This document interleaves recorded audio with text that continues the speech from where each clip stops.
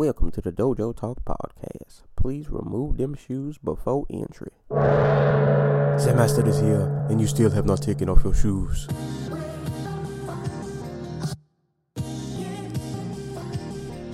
Yeah.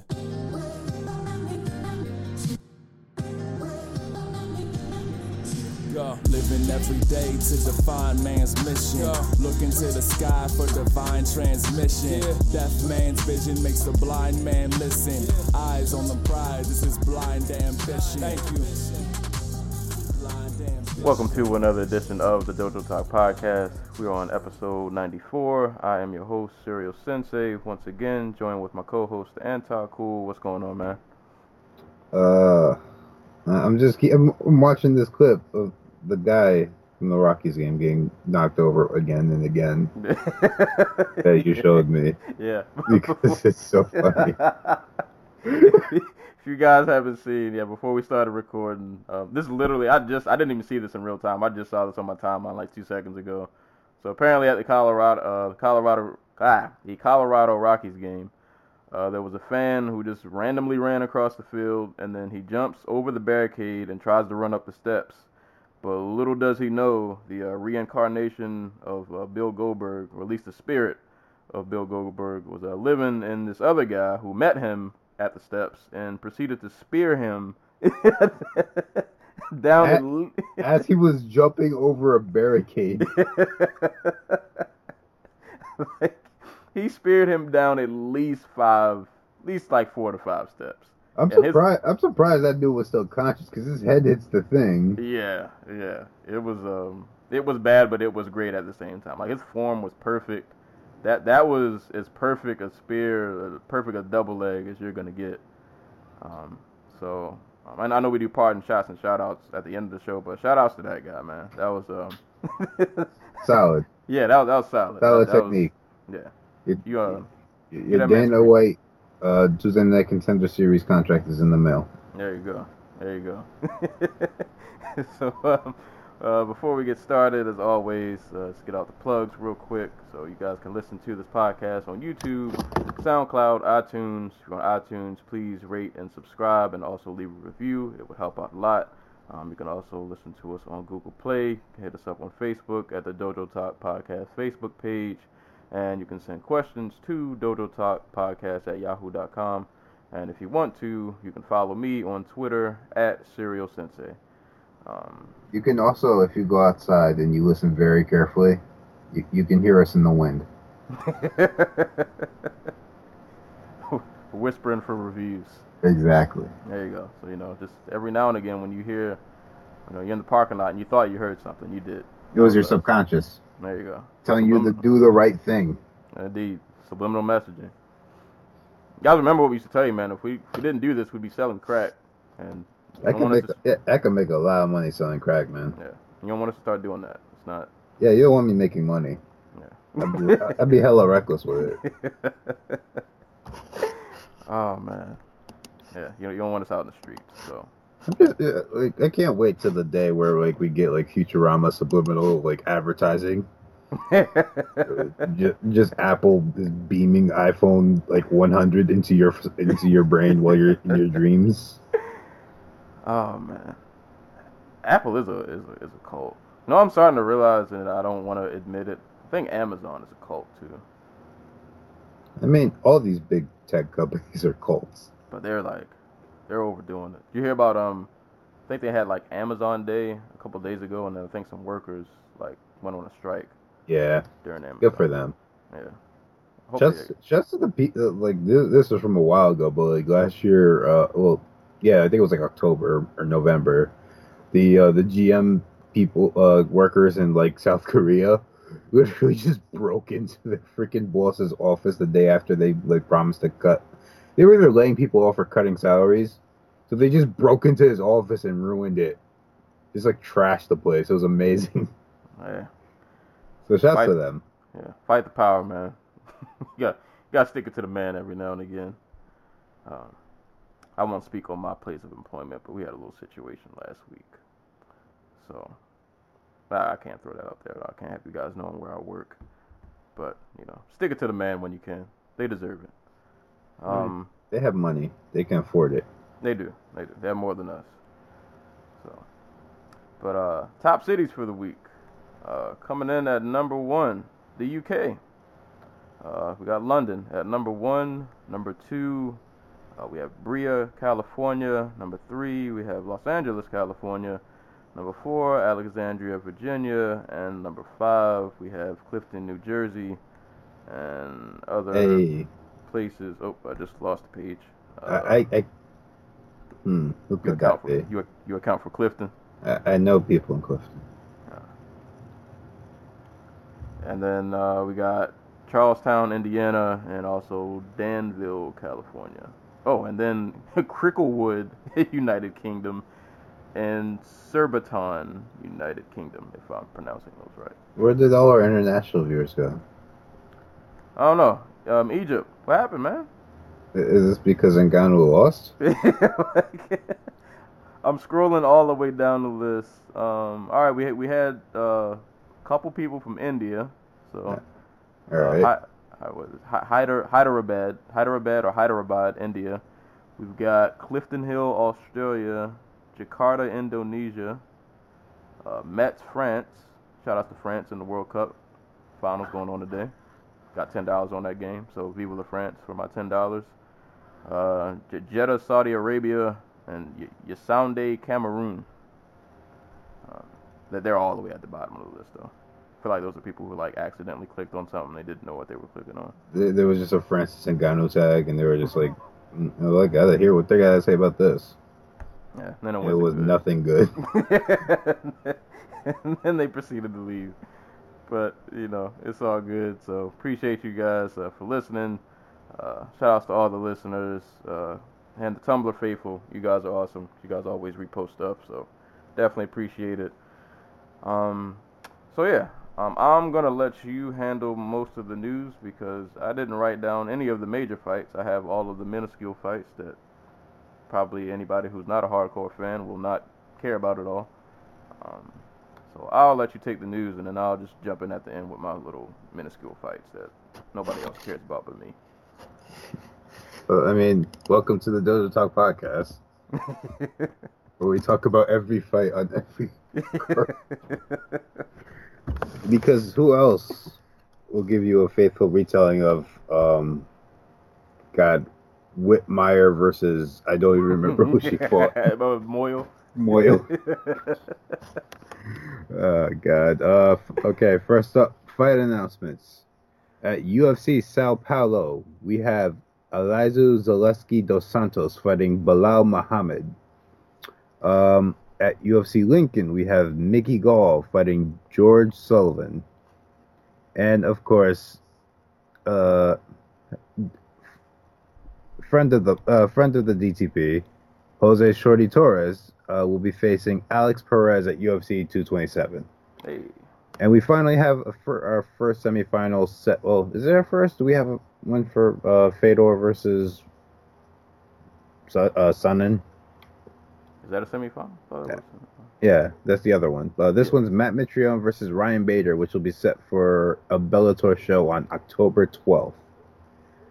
That's a couple weeks after their big debut on DAZN, or DAZN, DAZN. I do not remember. I don't know if this is going to be one of those shows. So, but that's all the announcements. All right. So other fights that I have, whether or not people care about them, or fights and just headlines in general. Norman Park signed an exclusive deal with Bellator. Also have Joanne Calderwood versus Kalindra Faria at UFC Fight Night Omaha. Alan Jouban is out of his fight with Danny Roberts due to a neck injury. The last I saw, I don't think there was a replacement. There might have been, but I'm not sure. So as of now, he's just out of the fight, so I'm not sure what's going on with that. But Karate Combat, my favorite thing in the world, is coming back on July 28th. I think they said it's going to be in Athens. Athens, Georgia? No, I'm assuming Greece. I'm just going to assume Greece. I want them so badly to just say Athens, and it's Athens, Georgia. I saw Athens, I was like, I can't be Georgia. But that would be crazy.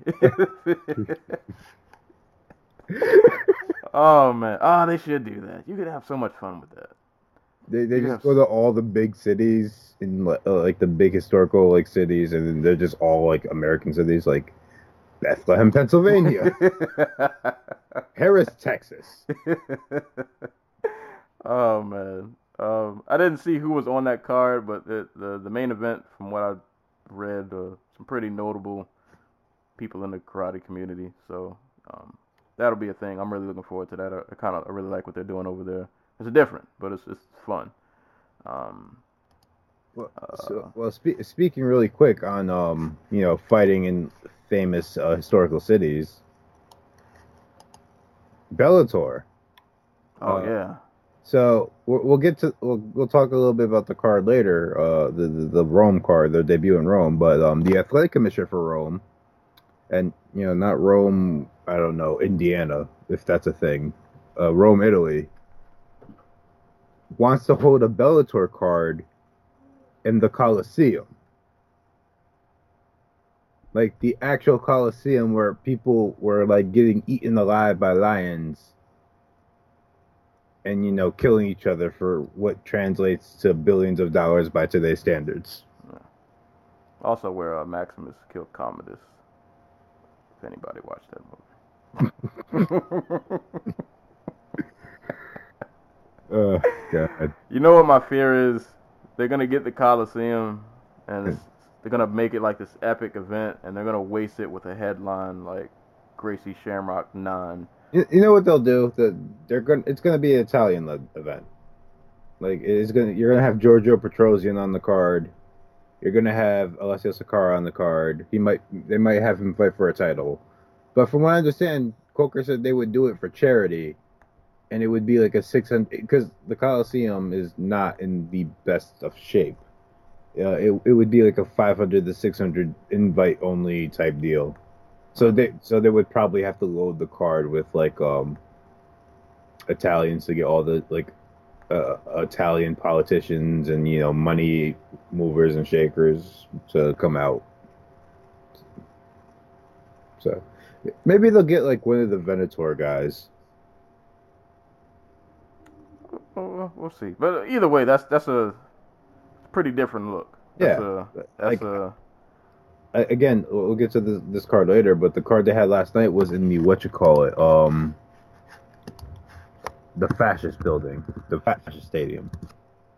I say that because it was designed by a fascist. The Il Centrale Live, my bad, in Rome. And I don't know if you saw the setup for it, but it was gorgeous. Yeah, I have to watch it. I didn't get a chance to see much of that card. I guess I imagine like if you do the Coliseum, like there's so much with production that just as far as just the look of the show that you should be able to pull off and have it just look like it should look and feel like an event. Like exactly. Yeah, so that's a good look if they can pull that off the person who would need for it to be okay says he wants it to happen. So yeah, so that's a good thing. Well, you got Dana White. You're not in any Coliseums anyway. He's like we sold out 55,000 people in Australia. Yeah, step your game up, Dana. It's because nothing happens in Australia. News I got. I didn't read more into this story, but Nick Diaz has 2 more felony charges pending against him, so that's the thing. Matt Sales versus Shaman Marias at UFC 227. Contracts for Dana White's Contender Series, Bevan Lewis and Jordan Espinoza. And I guess just to give some shine, even though I do not watch Tough whatsoever, the Tough 28 cast for the heavyweights and the women's featherweights has been posted. Women's featherweights, you got Leah Letson, Larissa Pacheco, Marcia Allen, Pani Kianzad, Bea Malecki. Oh, I'm about to butcher this name. Julija Stoliarenko, Katharina Lenner, and Macy Chiasson. So those are the women's featherweights. And for heavyweights, Ben Sassoli, Maurice Green, Michelle Batista, or Michael Batista, I'm not sure how he pronounces it, Juan Francisco Espino Deeps, or Deps, Justin Frazier, Anderson De Silva. Is that kickboxing, Anderson? I believe so, yeah. All right, that's cool. Presmosal Mias Misala and Josh Parisian. So those will be your tough 28 cast members and fighters. So we'll see how that turns out. Like I said, you told me I'm setting the bar too high. I'm gonna stick with it. If we can get 2 people from the show, just 2, that can be worth of note, I'll be happy. Wait, is that Anderson Bradley De Silva? Because I'm not seeing him anywhere else. Is it? When I saw the name, I was like, I just assumed that was him. I might be wrong. I don't know. Like I know I heard he was doing MMA. Like I assumed like he tried out for the show because I heard a couple kickboxers tried out for the show, like high level, gory, heavyweight tournament kickboxers. And you know they have Maurice Green, who was he the dude who got like spinning KO'd in gory, or am I thinking of De Romero? I cannot remember, to be honest. Right. I don't know.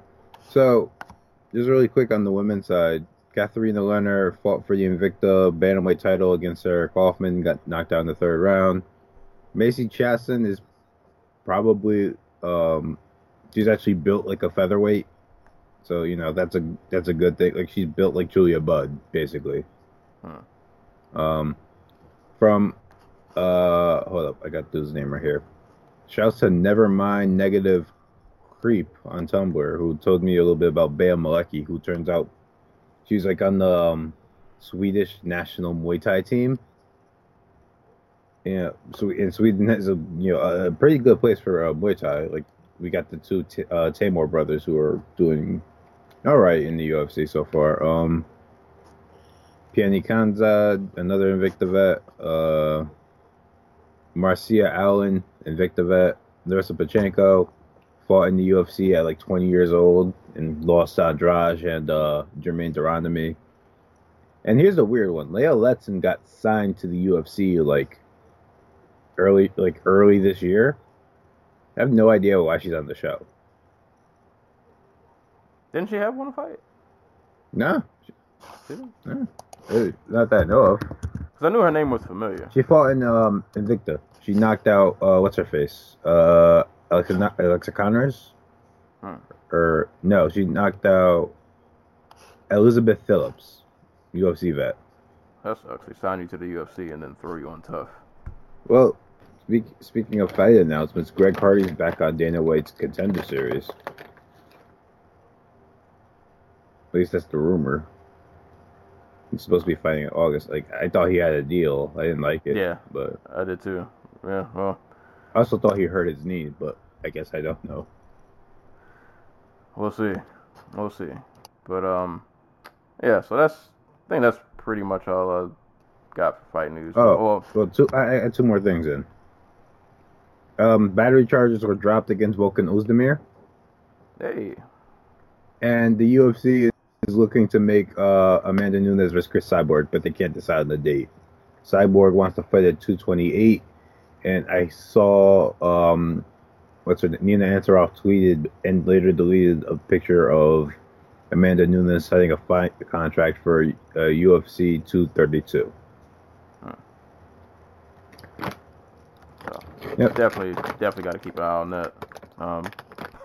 I don't really care to talk about this, but I figured just because I'd bring it up. Do we care about Brendan Schaub versus Dana White? From the sense that they're both kind of making each other look stupid, yes. Because I don't like either one of them. I'm so angry at myself that Brendan Schaub made me Google Eskimo Brothers, because I honestly had no idea.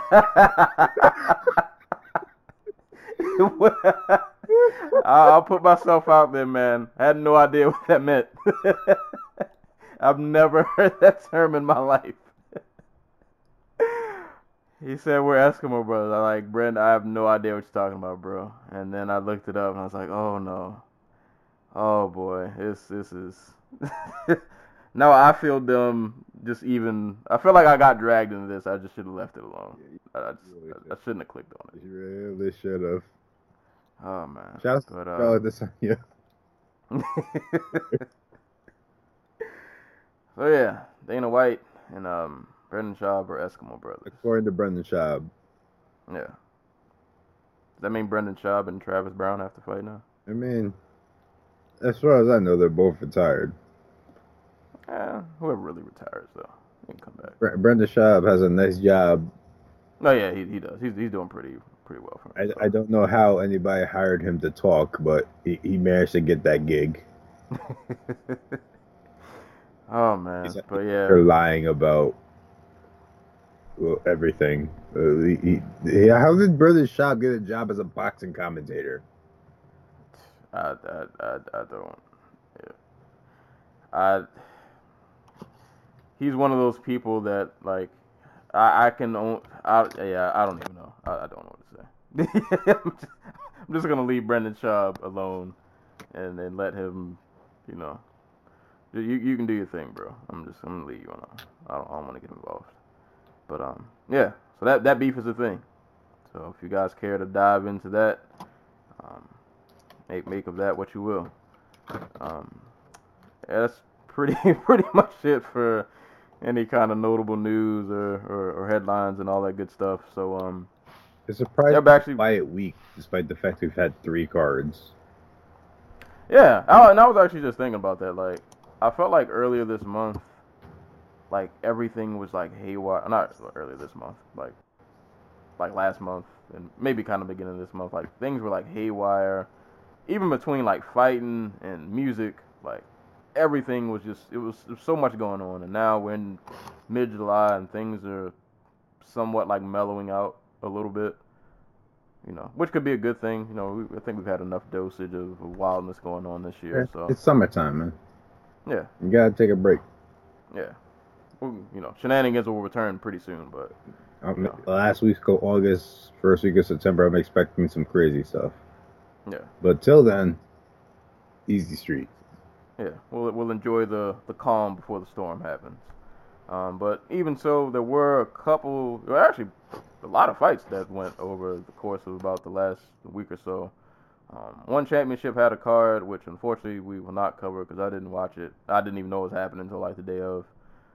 Bellator had 2 cards, so I guess we'll Bellator 202. I can give a little bit of input from some of the fights I saw. Bellator 203, I can't really comment on because I only saw one fight.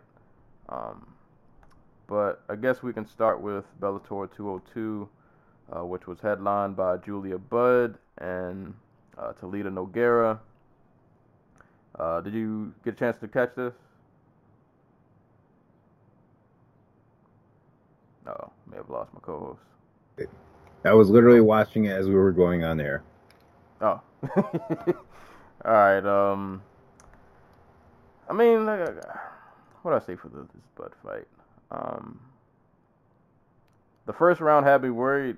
Thought we were about to be in for a very not so eventful 5-rounder. From what I remember, not a ton really went on in that first round. But Budd picked it up in the second and the third. It's actually, from what I remember, now I didn't rewatch any of these fights, so my memory could be a bit spotty. But I feel like this was a pretty one-sided fight. Yeah. Like Budd, you know, like I said, first round she didn't do a ton. Second round, she definitely picked it up a bit more. I mean, she was pretty much in control, like, the entire fight, pretty much. Was able to get off some good strikes, able to, you know, take it to the ground. I think she ended it with a ground and pound. TKO. Yeah, she gave Nogueira pretty mean. I think it was a right that dropped her, and then just ended with ground and pound.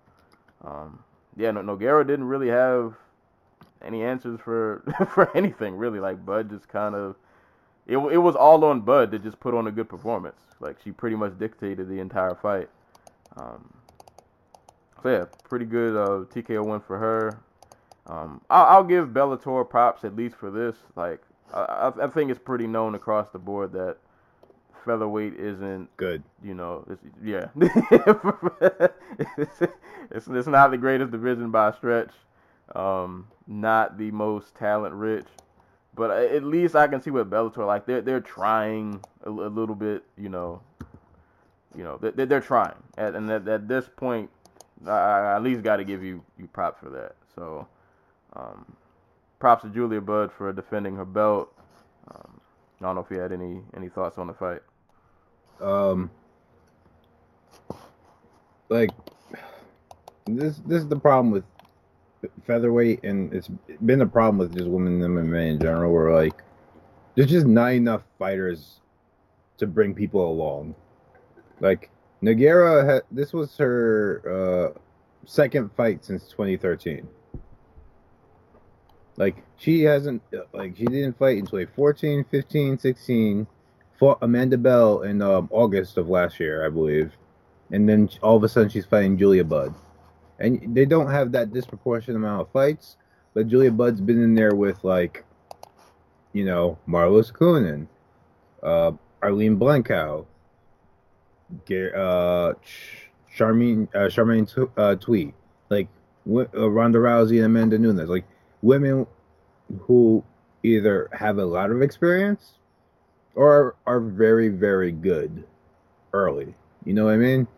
Yeah. She's been doing this for almost 10 years. Like, and yeah, Treta started her career before Bud, but that doesn't really mean anything if you're not fighting anybody.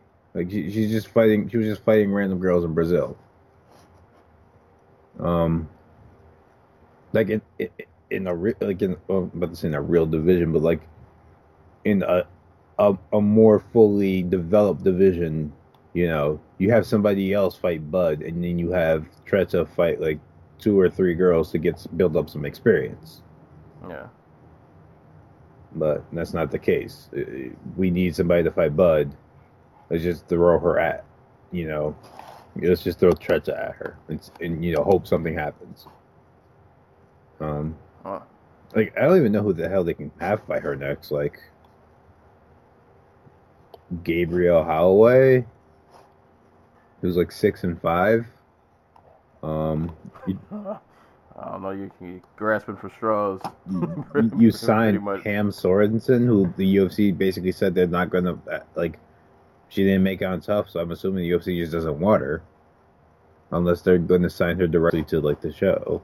Or you bring in Amber Leibrock, who they actually do have on roster, but only has 4 pro fights. Yeah. So, like, I like, and they have they have more than half the top 10 at, like, featherweight on roster. It's not a deep division. Yeah. I guess you can bring in Ediane Gomes because she didn't make it out of the Tough either. Maybe you just buy Invictus featherweight division. I don't know. Yeah, featherweight's just gonna be really weird for a while because it's just MMA as a whole is just gonna have to make a push to really just, I think, just start recruiting just athletes in general to get them, get some women into MMA. Like, there's gonna have to be a real effort because at the rate we're going, this division is not gonna get deep anytime soon. And, like, it's not like, if you watch, like, the WNBA or something, which I have this summer, there are women that size who are really athletic. Yeah. Like, they just don't get into the sport for whatever reason. I mean, I could think of a million reasons, but what I mean. I was gonna say, yeah. I could think of a million, and being their weight class, I could also think of it. Yeah, it's not probably not a ton of promise. Coming over, but at least I'll give Bellator props, man. I guess you're working with what you're trying. You're working with what you got. It's not gonna be easy. It's not gonna be pretty every time out, but it is what it is. It's the best of a situation. So. Maybe you sign to, like, you go and you recruit one of these women from, like, wrestling or I don't know, basketball or something. And That's what I'm saying. Catch some of these women like coming out of college, like some of the ones who maybe don't make the league, or you know, the overseas money isn't right. yeah, You give them 50. right. You pay them literally a salary, $50,000 a year, plus your fight check, which could be like 2 and 2, 4 and 4, whatever. And you're like, just try this for like 2 years or a All right. year. If you don't like it, go back and try the basketball thing again. All right. Gotta do something, because at this point, it's I don't know. I don't know what I hope they happens, but sign Gisette Cotton because the UFC didn't sign her, and I don't know why. Because she seems like she'd be perfect for tough. Because if you want drama, like she is not a shy woman. Point like being my point, like she is very confrontational. So go sign Gisette Cotton and have her fight Julia Budd. there you go. I'm giving you guys free game, Bellator, Mr. Coker and company. Martina Cech, Zara Ferrin dos Santos. Like there are women out there to sign at featherweight. I'm just not sure they would sign to Bellator before they sign the UFC. Then again, we also have to see like who stays off the show. Like I'm sure UFC has already pre-picked their favorites. Like, okay, if X girl makes it to this round, we'll put in UFC. Yeah. But Because at this point, they know that everybody needs bodies. So I feel like it's kind of a scramble. Like, you kind of just need to take what you can get for now and just try to build on it. or just throw it throw it card after card and hope something sticks. Yeah. But we'll see. Either way, congrats to Julia Budd retaining the belt. The co-main event of Bellator 202, Michael Mayday McDonald versus Eduardo Dantas. I was really hyped for this fight. I expected fireworks. It's kind of fireworks. It's not in the way that I hoped it was going to turn out.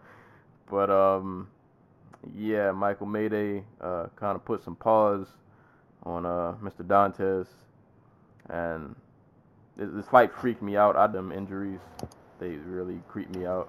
And, like, I knew I spoiled this fight for myself. Like, what was I? I can't remember what I was doing while I was going, but I couldn't watch it. But I was reading results and spoiling the fight for myself because I didn't care. But I heard about the ankle injury, and I was like, oh, now I kind of don't want to watch it because I don't really want to see an ankle injury. But I had to watch the fight. So McDonald caught, was it a left? I can't remember. He blasted Dantas with a punch. to make a long story short. Dantas goes down, and in the process of falling down, his ankle just completely just rolls and twists in a direction that ankles were not meant to twist in. And he ended up eating some ground and pound, and that was it. I felt like this fight was like sad all around because Dantas gets like a really just nasty, freaky injury, and then like they're interviewing McDonald in the post fight, and he doesn't really know if he really wants to do this anymore, which is kind of sad considering the performance he just had. But like I get it though, he just got that hand like repaired, and then he breaks it again, or he assumes that he broke it again. And he just kind of has the realization in the post fight, like, his body's breaking down. He wants to be home more with his family and his kids and his wife and all that good stuff. And like literally, they asked him about a title shot, and he was just kind of like, he doesn't know. Because he would be next in line. There's nobody. This is what happens when you have like 6 people in the division. Right. And if you knock out Dantas, like that's like a rite of passage. Like you have to fight for a title, pretty much after that. So yeah, it kind of sucks because he's a really talented dude, and injuries just have not been kind to him, and he seems like he's at that crossroad. As a fan, I want to see him again, but I definitely get it. Like you've broken your hand literally like 4 times or something crazy. And health is important. So, but either way, it was a pretty big win. Dantas is anybody who's watched Bellator, that's one of their premier bantamweights, one of their best bantamweights they've ever had, like in the history of Bellator. And McDonald just he took him out. So congrats to him. In all fairness, I think a larger part of that finish was Dante's breaking his leg. Like, I don't think he would have got finished if it wasn't for his leg snapping in two. Yeah, he might have been able to get back up, but We'll never know. you know, yeah, we'll never know. But yeah, speedy recovery to Dantes, man. That was pretty nasty. And other mentions on this card, some of these fights I didn't watch, but I'll just mention Chris Honeycutt defeated Leo Letty by unanimous decision. Valentin Moldavsky defeated Ernest James via TKO. Shout outs to the Vita Ortega and Emily Ducati fight. That was pretty fun. Vita won unanimous decision. And shout outs to Steve Cazzola, who beat the bricks off of Ryan Walker. Just put all kinds of hands and palm on him. Fernando was lost. I didn't know that. Tyler Ingram defeated Fernando Gonzalez via submission, rear naked choke. But yeah, that was Bellator. That wasn't Fernando Gonzalez. That wasn't the Fernando Gonzalez. That was the one that got that's Trevino. Oh, okay. All right. I was like, Oh, no, first I was like, how was he on a cut the prelim? other Gonzalez because he refused to make weight. Oh man. All right. Oh, he refused. But yeah, that was Bellator 202. Did you get to watch 203? Not at all. I was hoping Bellator would have the fight up by this morning, but they didn't. So yeah. I can't comment much on Bellator 3 because yeah, like Dan Taco, I didn't get a chance to watch much of it at all. I did hear good things about the Daniel Weichel and Pitbull rematch, so I'm pretty sure that fight was awesome, I would hope. I did, however, get a chance to see Andrei Koreshkov, and my page just froze, so I can't tell you who he fought, but it doesn't matter. Savage. No. Well, that gentleman, exactly. He got a spinning back kicked. Up to the cage and everything. Yeah. It was kind of crazy because I almost feel like he saw it coming because it looked like he was trying to, like, jump back. Like, yeah. It was like mid-spin, he realized, like, oh, snap, he's about to catch me. And he tried to, like, jump. he tried to, like, just jump back and get out the way. But Koreshkov is just so lanky and just long. Like, I think the jump back might have made it worse. Because, like, the kick just, it still catches him flush, pushes him back into the cage, and he just kind of crumbles. And that was pretty much all she wrote. And he ate some ground and pound, and that was it. But I'm glad to see Koreshkov back in the win column. That dude he's legit, man. That dude is a legit welterweight. It looks like this card ended pretty fast because every fight except for the main event was a finish. Alessio Sakara won by TKO over Jamie Sloan. Ahmed Opsky KO'd Will Fury. Maxim Radu TKO'd Simon La Preziosa. Probably said that wrong. And Michelle Martignani. Oh my. A 6-second head kick KO over Simone Diana. So I want to watch that because I don't end it in 6 seconds. There's your headliner for Bellator Coliseum. There you go. So that was Bellator 203. And real quick of mention, Manny Pacquiao won his fight. Neither one of us watched it. Who was the guy he fought again? There we go. He uppercutted Lucas Matisse. That's all I saw. I just saw the highlight. I think he won by TKO. Can't remember what round. I heard he looked pretty good, but I didn't watch because nobody's watching ESPN Plus. I mean, fans of what is it, like American rugby? Like I don't even think the rugby they had on there was like Australia and New Zealand rugby. I think it was like American rugby. Trash. But yeah, so that was the thing. Yeah, that's pretty much all of the other fights that happened outside of the UFC over about last week or so that we will mention. So we'll just get right into it. UFC Boise went down last night in Boise, Idaho, headlined by Junior Dos Santos and Blagoy Ivanov. So we'll just run this from the top. I actually did not rewatch the fight because it was 5 rounds and I didn't care to rewatch it. But not a ton really for me to write about. I mean, as a JDS fan, I was really happy that he got the win.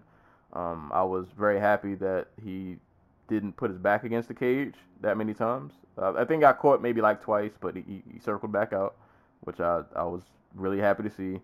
But yeah, like it was just kind of JDS, just kind of boxing him up, just kind of just sticking and moving, working the jab. I'll give Blagoy props. He has a pretty good chin. He hit a couple of heavy shots that I thought would have like wobbled him or at least got him to fall, but he took him in stride. He was definitely, you could tell he was getting gassed towards the latter half of the fight, but dude, he toughed it out. His corner, I thought, gave him some good advice, which he tried to do, but he did it in spurts, but wasn't able to really carry it out over the length of the fight. Like they wanted him to not play so much at distance because JDS was just kind of having his way, because told him just kind of make it dirty, get in his face a little bit more, push him against the cage, and he had small moments where he was able to do that. He caught JDS with a couple of pretty good, decent shots, but they were kind of few far in between, just not really enough output. He spent a lot of the fight just kind of playing the outside, and JDS just kind of owned him there, and was pretty much the majority of the fight.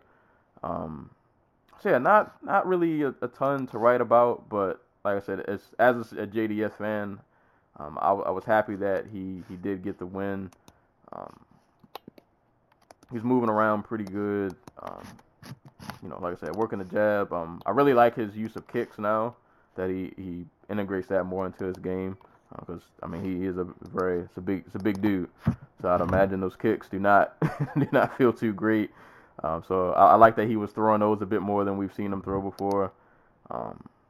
Didn't get a finish, but he got a solid win. He's back in the win column. And like I said, he didn't back his fence up against the cage and make me scream. So as a Cigano fan, I'm happy with what I saw. Not the most exciting fight, but he went out there, he got the job done. Like, more than telling me like that he's back or ready to face the top of the division, it's more like, okay, he hasn't lost anything. Because this fight actually reminds me a lot of the Ben Rothwell fight, where like he looked like he was moving and like he stayed off the fence for most of it. Like he was, aggressive, worked the body jab, like all that good stuff. He got caught a couple of times when like Blagoy finally saved up enough energy to like throw punches back. But for the most part, it was all him. He did what he had to do to go out there and get a win. I do have question marks because like JDS his trademark for years was his ability just to knock out anybody and possibly be the strongest puncher on the planet, and that seems like it's gone for the most part. Like he still hits hard. He's a 240-pound man. Like he's not gonna develop feather fists or whatever, but yeah, no, like my big takeaway from this was more, I guess, to do with like Ivanov, because I don't know, like I'm trying to remember like now, and maybe you could help me. Like, do you remember any type of like meta game behind like what he was doing when he was the World Series of like fighting champion? Nah, he was just a tough heavyweight. Yeah. But there wasn't like, oh, okay, I'm gonna march it down, or I'm gonna pick my shots from the outside, or I'm gonna throw a casing punch and try to wrap my hand around you and go for the takedown. Like a lot of this just seems like, okay, I'm gonna just go in here, see what he has, and then eventually I'll find a home for like the right hand or the hook, and like it'll be all of a sudden it'll be my fight. But the thing is, even though it hits hard, he's not one. Like I'm struggling to think of like all the times he's knocked somebody out with one punch.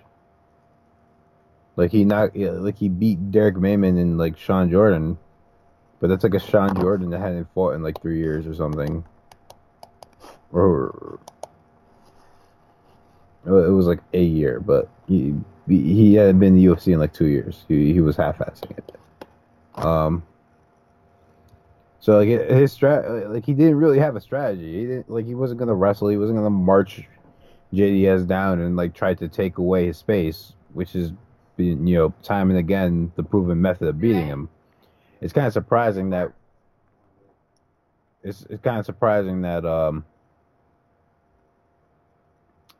that like he was working with AKA for this fight, right? Like I don't know if he had he had Javier was it Mendez in the corner? Like he had Javi there. Like I'm surprised like he wasn't just like you're gonna march down JDS. Then again, I guess like it's unfair to say Burgoy has like a Cain Velasquez level of pace to push. He has 25 minutes. It seemed pretty clear that he wasn't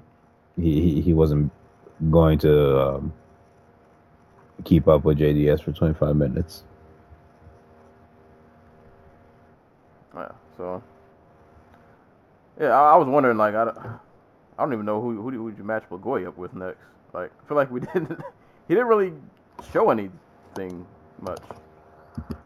I'm like I don't even know what a ceiling is because I don't know. Yeah.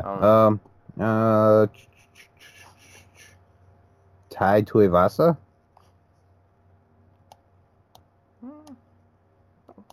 Marcin Tybura, like I guess it depends. Does the UFC see something in Burgoy, or will they just use him to get somebody else over? Like I think Justin Willis would be an interesting fight for him. And Justin Willis is an interesting fight for him. Well, you know what I mean. Yeah. No. I think that would be a good test. Yeah, test indicator as to where he really kind of stands. Willis is ranked number 15. But yeah. So yeah, I want to see Burgoy back just to assess more, just to be able to see something more because he didn't really do a ton in this fight. But as he for did JDS, get tired. Another. Yeah, he did. he definitely did get tired. Ate a lot of body jabs. He looked pretty deflated by around like that third and fourth round. But solid win for JDS. He wants a rematch with Stipe. I don't know if that's the best option. No, fight Derek Lewis. I don't even know if that's the best. I mean, I think it'd be Derek Lewis. Yeah, maybe probably on volume. Yeah. I mean, it's either that or he could fight freaking Alexander Volkov. I think Volkov smokes him at this point. And Curtis Blades. Yeah, I don't think the Curtis Blades will be a good look. But that's probably what's going to happen. We'll see. But either way, man, I'm glad Sagano just he sticks around to see another day. He didn't look old and like he just completely fell off the track. So as a fan, I'm happy. So congrats to him. For anybody that cares, Novak Djokovic looks like he's about to win Wimbledon. He just needs to win one more set. If anybody cares. But co-main event, Super Sage Northcutt, Zach Otto. I can't believe the patron saint of the Dojo Talk podcast actually went out there and did it. Against, Zach Otto is like low-end welterweight, but like he's a quality low-end welterweight. Like if he was just a little bit more athletic, he might be like a Court McGee type. You know what I mean? Yeah. But he's not. But hey, man, Super Sage, man, went out there, got it done. Got it done. Y'all gotta give Sage props. Sage has gotten a lot better since like those first. That this move to alpha male has done him some great. Like it's been really good for him. Like he seems to actually have power in his hands now that he's at welterweight. because I like one of my takeaways from the Gaudy fight was like all his power seemed to be like that weird athletic power that like Henry Cejudo has, where like Right. all his power comes from the fact that he's just super explosive and not like weight transfer. But here it actually looked like well, and maybe that was like being taken away from him while he was cutting to 155 because apparently he wasn't eating. Go figure. So he looks so much better and quicker at 170. And Zach did not want any qualms on the feet with this fight. Well, I'll give him credit though, because from jump he caught Sage with a pretty nice, I think, right hand that like kind of rocked him, and then he like took him down almost simultaneously. But I was impressed with Sage's ability to get himself out of bad spots. Mm-hmm. Like he spent a lot of the first round on his back, but he didn't panic. He didn't, he didn't look lost or not, didn't look like he didn't know what he was doing. Like he kept his wits about him. He was able to recover. It took him a while, but he got back on the feet. And then as soon as he got back on the feet, he started punishing Otto with some jabs. He caught him with some hard shots against the fence. Otto, I think, like went for like one of them panic takedowns. I think that's kind of how like the first round ended. And second round, I think Zach put him on his back again, didn't he? Yeah. I think he took him down again. Like he still has piss poor takedown defense, but like he's shown an ability to get up off his back. Yeah, he's not just laying there and just like that's a huge difference that we saw in this fight, where like, or Uriah Faber was in the corner being like, "Go for the underhook on the same side of your legs," and he would actually do it. It took him a while to do it. Like he wasn't like a spring. He wasn't like Jose Aldo getting up off a takedown attempt, but you saw him actually like, okay, I can't just hold the man down, or just willy nilly throw up a triangle attempt. He's like, there's a process to it. He did go for an armbar though. Right. But best performance of his career by far. Yeah, like fought through some adversity. Ended with, I can't even remember the finishing sequence, and I watched this fight twice. I just know he put hands on him. That's all I remember. I know he put hands, but I can't remember like the exact sequence. But point being, like, I was just impressed that he got himself out of bad spots. And when he was on the feet, he was pretty aggressive with his attack, and he went out for the kill, man. And he took Otto out. I think he won by, it was ground and pound. Yeah, he hit him with a left hand. I think it was a hook. Yeah, it was a hook. It knocks Otto off balance, and then he takes him down. And then he slammed him. Takes him down to the knee, and then from there he just beats the crap out. Oh, favorite thing about the fight, like, so Otto goes 2-on-1 on his right wrist as he's like on the ground on the knee, and Sage is like bent over, pushing his head down. So what Sage does is he takes his leg or his foot, and he just stomps on Otto's arm to break the grip, and then he proceeds to pound him with that hand. And I'm like, that's the stuff you want to see from like a young dude. Hey man, super Sage out here, man. Y'all better respect the greatness that is Sage Northcutt. He's out here. He's on the rise. He is. He's out here, and he's legit. I don't mean it to just be fan service, but no, he's legitimately getting better. Right. Like this is not the same guy we saw versus Mickey Gall and. Like, to be fair, if Sage Northcutt was like if Sage Northcutt didn't look like a Ken doll, he probably would be getting to the UFC right about now. But instead, he's 6-2 in the UFC. All right. Fighting competition that's probably better than what he would have been fighting in LFA, to be honest.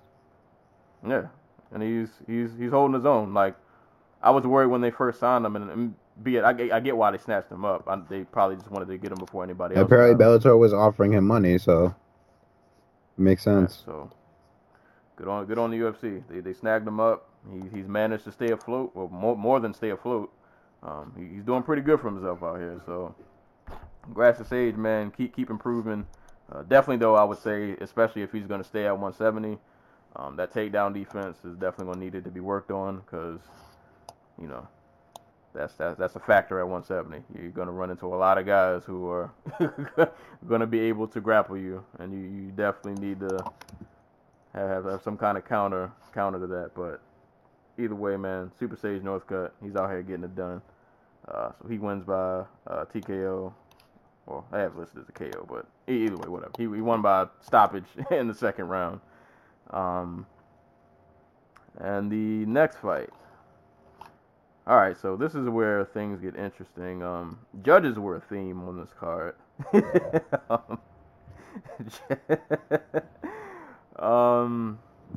So yeah, the judges were a theme on a couple of these fights. There was some questionable decisions. I don't know what's going on with Boise. I don't know if the potatoes got poisoned out there, but Rick Glenn and Dennis Bermudez had a decent little 3-round scrap. Rick Glenn and all of his awkward glory, between his mustache and his very awkward hand and head bob. I don't know what to call it. He just moves really awkwardly. It's really strange to watch. But it was a pretty decent fight. I will say for Glenn though, I was pretty. His stand up has never been great. He was a bit faster than I feel like I've seen him before. At least for Rick Glenn standards, he was faster. I think he looked a bit cleaner than I've seen him before. But once again to Rick Glenn standards, like he landed that straight left down the pipe. He landed a good number of times. That seemed to be working pretty well for him. Bermudez seemed to be working the takedown, which he got numerous times. I will say, the second time when I did rewatch this morning, it was closer than what I gave it credit for the first time I saw it. I'm trying to remember who I scored what rounds. I feel like the first round was pretty close, but I think I gave it to Bermudez. I think I gave the second round to Glenn, and then I gave the third to Bermudez. But yeah, the judges had it 29-28, 27-30, and 29-28. They gave it to Glenn. Whoever gave Glenn a 27, was it Bermudez who got the 27-30? Yeah, I don't know. I'm on Wikipedia, so I don't even know if this is accurate. But yeah, that score is kind of that's yeah, no, no, that's just not right at all. I think this is one of those fights where, like, I think for the most part, I feel like Glenn was getting the better of it on the feet, but like Bermudez controlled more of the fight. So I don't know. Maybe it's one of those preference fights, depending on what you prefer. But like the third round, I think pretty clearly went to Bermudez. Like he landed a good bulk of his takedowns. Albeit, I guess you could argue he didn't do a ton with all of them, but Glenn wasn't able really to do anything off of his back either. So you know that whole thing. But either way, I didn't agree with the decision, but it is what it is. Rick Glenn got he won via split decision over Bermudez. I will say though, even though, regardless of him, if he thought he won or lost or not, I thought Rick Glenn so far in the UFC has done better than I thought he would. Like he's looked better than I thought he would. So I'll at least give him props for that. Yeah, I don't really have much else to say on that fight. I don't remember this fight, and I watched it like 2 hours ago. Like I remember like thinking Bermudez won the third, but I don't remember the first second to save my life. Yeah, it was a lot of Rick Glenn awkwardly striking but landing, and Bermudez going for takedowns and getting them, having good positioning. He landed some good shots of his own, but yeah, it wasn't. It was like a decent fight, but not a ton of substance, to be honest. Really from either guy. Not like a ton to write home about.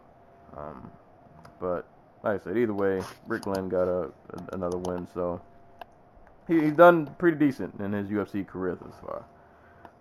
So shout outs to Rick Glenn. This next fight though, Nico Price and Randy Brown. I don't remember. There's so many of these fights that were kind of like this card was really weird to watch. Like during the Fight Pass prelims, I had just got home from work a couple hours before, so I was really fading in and out. I was like, I think at one point I just took a nap and missed like an entire fight. And some of these fights, like I watched and rewatched, and a lot of the fights were just kind of blurs because other than the finish, there wasn't anything crazy to note. But Nico Price and Randy Brown, I feel like I remember Nico Price going for like a lot of takedowns. At one point, Randy took his back on the ground, and then Nico reversed it, and he ended up on top. But really, all that's of note, and that all you need to know about is the finish, because the finish to this fight was crazy. They were on the ground. I think Nico was he rolling for like a knee bar or something? So that's what it looked like. He was like he was trying to like escape via knee bar, but I guess like his one leg just he just decided, you know what, I'm gonna just because he basically cups Brown's head with his foot and proceeds to hammer the shit out of it. Like, Nico Price is not very technical, or I should say, like, his striking game and his, like, grappling game are trying to catch up with one another. But, dude hits like a brick house. Yeah, the Donkey Kong hammer fists were in full effect. I don't think I've ever seen a KO like this. Like you said, he literally he used his left foot. Keep in mind, while he's on the bottom, to basically like hold up Randy Brown's chin in the air to like have a clear shot at just punching it, and then he just unloads just like Donkey Kong hammer fist on Randy Brown's chin until he goes to sleep. And like no question, Randy was out cold from about 4 5 straight like unanswered hammer fists, and it was one of the wildest KOs I've ever seen. Definitely one of the wildest KOs I've seen this year. Like it was wild. Like I think he got a post-fight bonus for this, as he should have. I've never seen a KO like that. Like it's one of the most resourceful KOs I think I've ever seen, in terms of like just positioning and literally using your foot to hold somebody's face up so you can just kill them, basically. So yeah, shout out to Nico Price. I feel like we've mentioned him before. Like he's just one of those welterweights that like might not be a top guy, but he's floating in like that middle area, and you know he's still somebody dangerous, somebody you can't just overlook him, because things like this might happen to you. No, Bryce is still developing. He's only been fighting for like since like what, 2013, 2014? Like not super long. 2012. Okay, but he didn't start in earnest until like 2014 because he had one fight and then went away for 2 years. Like he's only 28 years old. He still has a few years left of getting really good. And stuff like this helps. Dude, he hasn't been to decision yet in the UFC. Yeah. I wonder if he ever drilled that in the gym.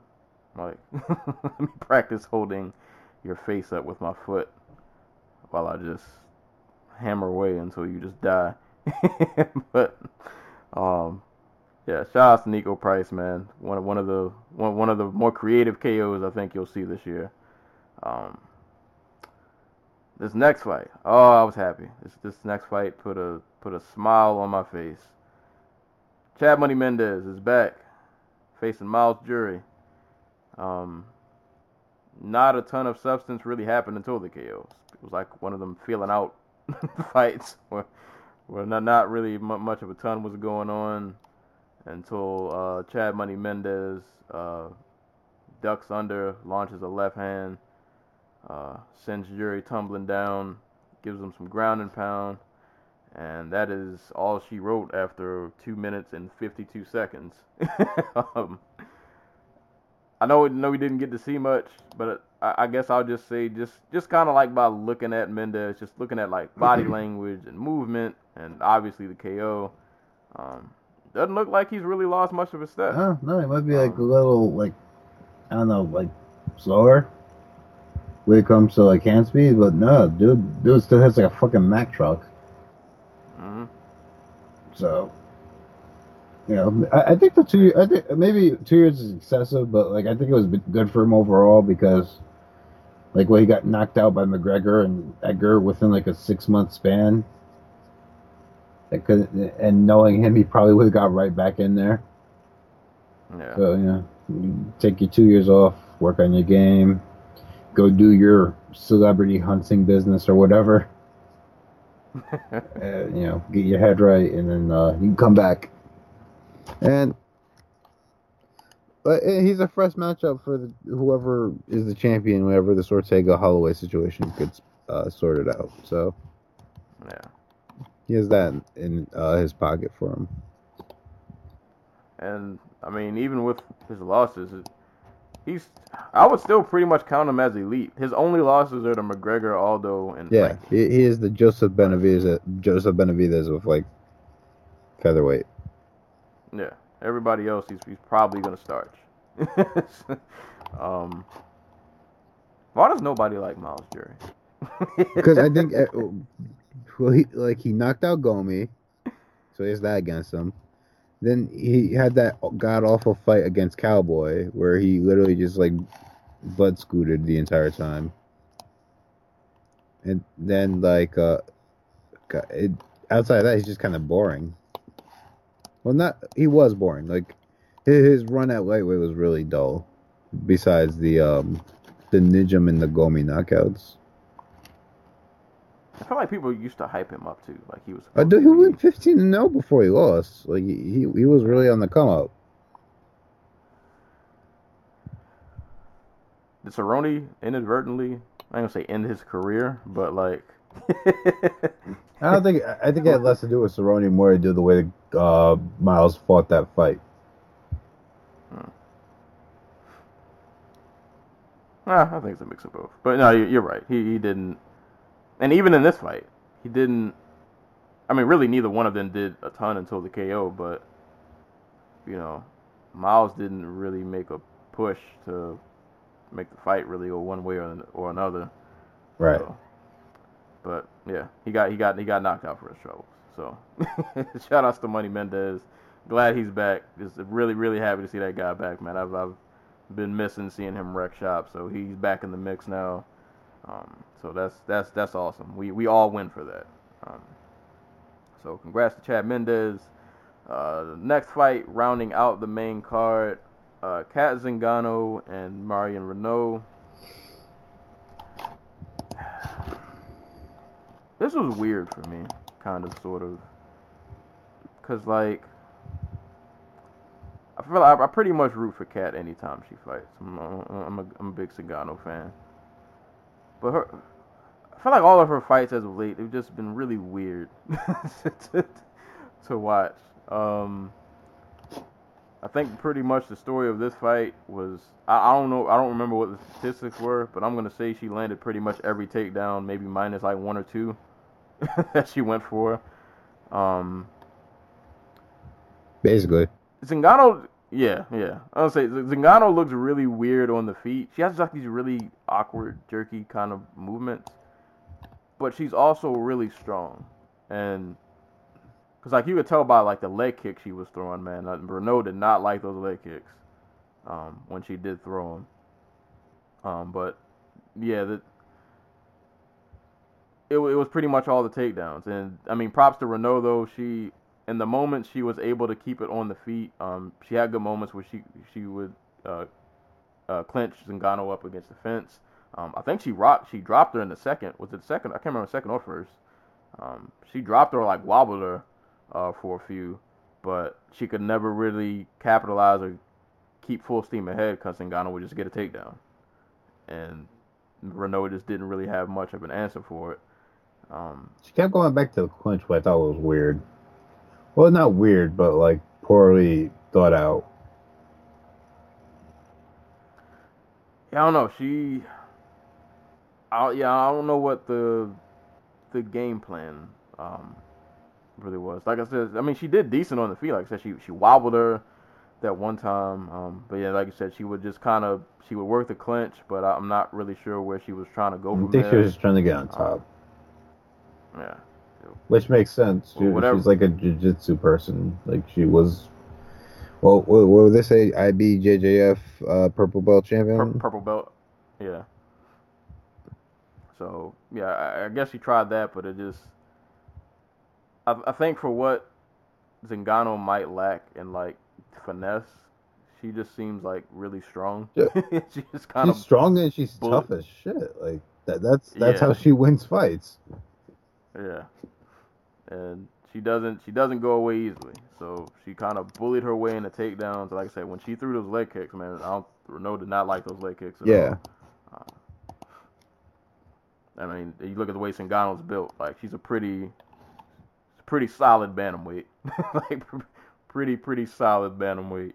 But I'm happy to see her get in the win column. Like if you just like follow her career, like in terms of like personal life, she's just been through a lot in like these last, I don't even know how long. Her entire UFC career, basically.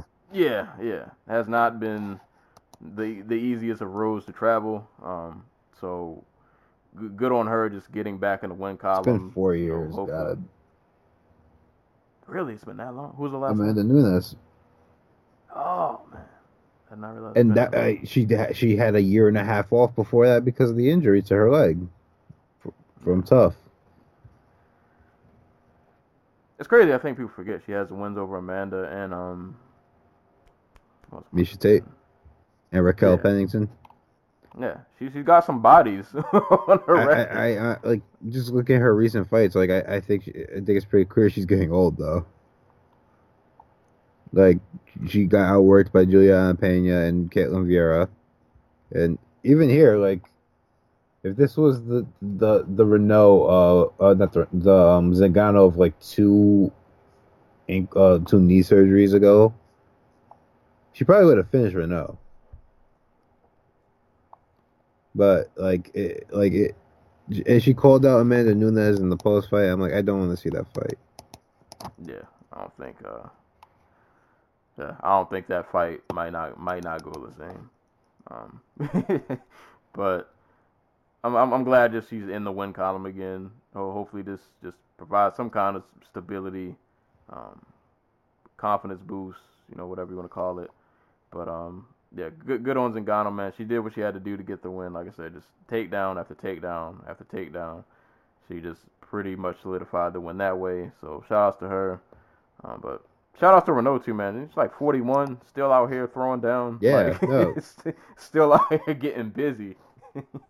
And like doesn't look, she obviously didn't win, but it's not like she's out here looking terrible and she's not looking like her average 41-year-old. Like she looks like she still has plenty left in the tank. Yep. So she's gonna need to. She's gonna need to because the division has like 15 fighters in it.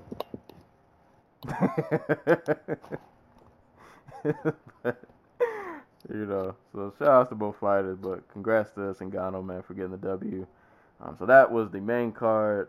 Going on to the prelims, and this is where memory is gonna glitch in and out for some of these fights. But the headliner prelim was Alejandro Perez and Eddie Wanlin. Another case where judging was a bit questionable. All three had it 29-28. Alejandro, I would definitely disagree. It was basically a pretty, pretty fun, just back and forth stand-up fight. I thought Wanlin won pretty definitively. I thought he controlled the pace of the fight more. I thought he was landing the cleaner and harder shots. Yeah, I didn't think it was a question as to who won this fight. Like, and not to say it was a terrible showing from Perez, but I thought Wanlin just was able to land way more effectively. And like I said, he landed more effectively. I thought controlled the pace of the fight more, dictated pretty much what happened. Landed good combinations, or they both landed some good combinations. They touched each other up, but I thought Wineland was on the better end of pretty much all of those exchanges. But like I said, I don't know what's going on in Boise. Contaminated potatoes or something. I don't know. Judges gave it to Perez. I don't know. How do you see this fight going? I had it for Wineland. But, like, yeah, I don't know. Like, I don't, like, it's just one of those fights where I don't have an opinion on it. Like, it was an okay scrap. Like, I thought Wineland won it. He got the knockdown in the first round. Most of the rest of the fight is just me thinking, oh, Perez looks like he's terrified of Wineland hitting him. But yeah, I thought Wineland won, but what you gonna do? Alejandro Perez finds ways to win slow kickboxing contests. Yeah, it is. He is now 7-1-1 in the UFC. Yeah, so, and I mean, it ain't his job. He's not a judge, so exactly. He's not the one counting up the score. Yeah. So he did what he had to do. So he got the W regardless of how we may feel about it. So, congrats to him. We'll see what happens next with these two. But moving on, Lord, this next fight. I was looking forward to this one. I actually thought this would be on the main card, to be honest, when I saw this. But you have Darren Elkins on the main card. What's wrong with you? It's not like he's been the co-main event of a freaking card before. A Fox card. I feel bad for Darren. They're going to banish him to Fight Pass prelims for the rest of his career. Whoever his manager is needs to be fired. Yeah. Who accepted this fight? Who was like, we just beat a former ranked lightweight and like two former ranked featherweights. Why are we fighting freaking Alexander Volkanovski on the prelims of a fight night card? Oh. Yeah. Shout out to Stokes. He mentioned this in the text that this was not a good this wasn't a good matchup to take, man. Alexander Volkanovski, Darren Elkins. I mean, I was looking forward to seeing Volkanovski fight again, but yeah, looking at his matchups, like, ooh, this is like a trap fight. It's not even a trap. It's just blatant. We want you to lose. Right. There's a guy who fights exactly like you, but better. Yeah. Yeah, he's basically you reincarnated 2.0. You younger, stronger, and hits harder. Right. Have fun with that. And man, like, I don't want to undersell Volkanovski's performance, because I think a lot of people, and I get it, like a lot of people from this fight just took away like how tough Darren Elkins is, which is definitely not to be understated. Dude is just he's gonna have brain damage, man. This guy just never stops. But Volkanovski, man, this dude, he's a workhorse, man. Like, he's just absurdly tough. He hits really hard. He floored Elkins numerous times in this fight. He was throwing bombs. He was constantly in Elkins' face. It was a reverse Darren Elkins fight. Like, Darren Elkins got Darren Elkins. He had no idea what to do about it. Right. And there was no answer. Like you said, stronger, faster, hits harder. He did everything but in the fight, but not for lack of effort. Because, like I said, man, he bombed Elkins plenty of times. Elkins dropped like two or three times. I think that was only the first round. Like, to be honest, like after like the second or third one, I was like, man, I'm not even mad if y'all just stop this at this point, because I mean, don't get me wrong. I know we've seen Elkins, man. He's pulled some wild, some of the best comebacks we've probably ever seen in this sport, but he was getting worked, man. Like, Volkanovski was putting it on Elkins. This fight and what I like from Volkanovski though, like he was landing bombs, but he wasn't getting too reckless. He was still being patient with his attack. He was throwing bombs when he needed to, and they were landing. Elkins just wasn't going away. The one thing he did that, and I don't know, I'm not a fighter, so my opinion probably matters nothing. I just don't like when you're killing them on the feet. You're dropping the bombs. You're dropping the paws on them, and then you go for a guillotine. Like, I feel like he just could have just kept following up the hands. He might have just could have got a ground and pound TKO and just got out of there. But you know, his head was right there. You got a crank on it. I mean, he did. He tried. He tried. It was a good try. Yeah. Elkins, his damaged tattoo started to glow. He got some powers. he powered out of the guillotine. I straight up don't get why people still try to sub Darren Elkins. It's only happened once. It was like the best jiu-jitsu submission dude in the history of the sport, and like Charles Oliveira. Yeah. So, and you can't measure yourself to Charles Oliveira because you're not there. Exactly. So, also, his arms are long as crap. Yeah, Volkanovski has small arms because he's like 5'2". He's just built like a tank. Oh man, but yeah, this Darren Elkins, fire your agent and get a better agent, please. Yeah. Like you had a 6-fight winning streak. You finished like how many of his last 3 or of his 6 opponents? It's gotta be at least 3 or 4. Like you finished Johnson, you finished Bektic, that was it. But you beat Chaz Skelly and Dennis Bermudez when that meant something. You earned better.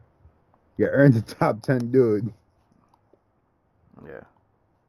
They okie doked you something. This is what happens when you try the Cerrone method of just I'm going to fight whoever they put in front of me.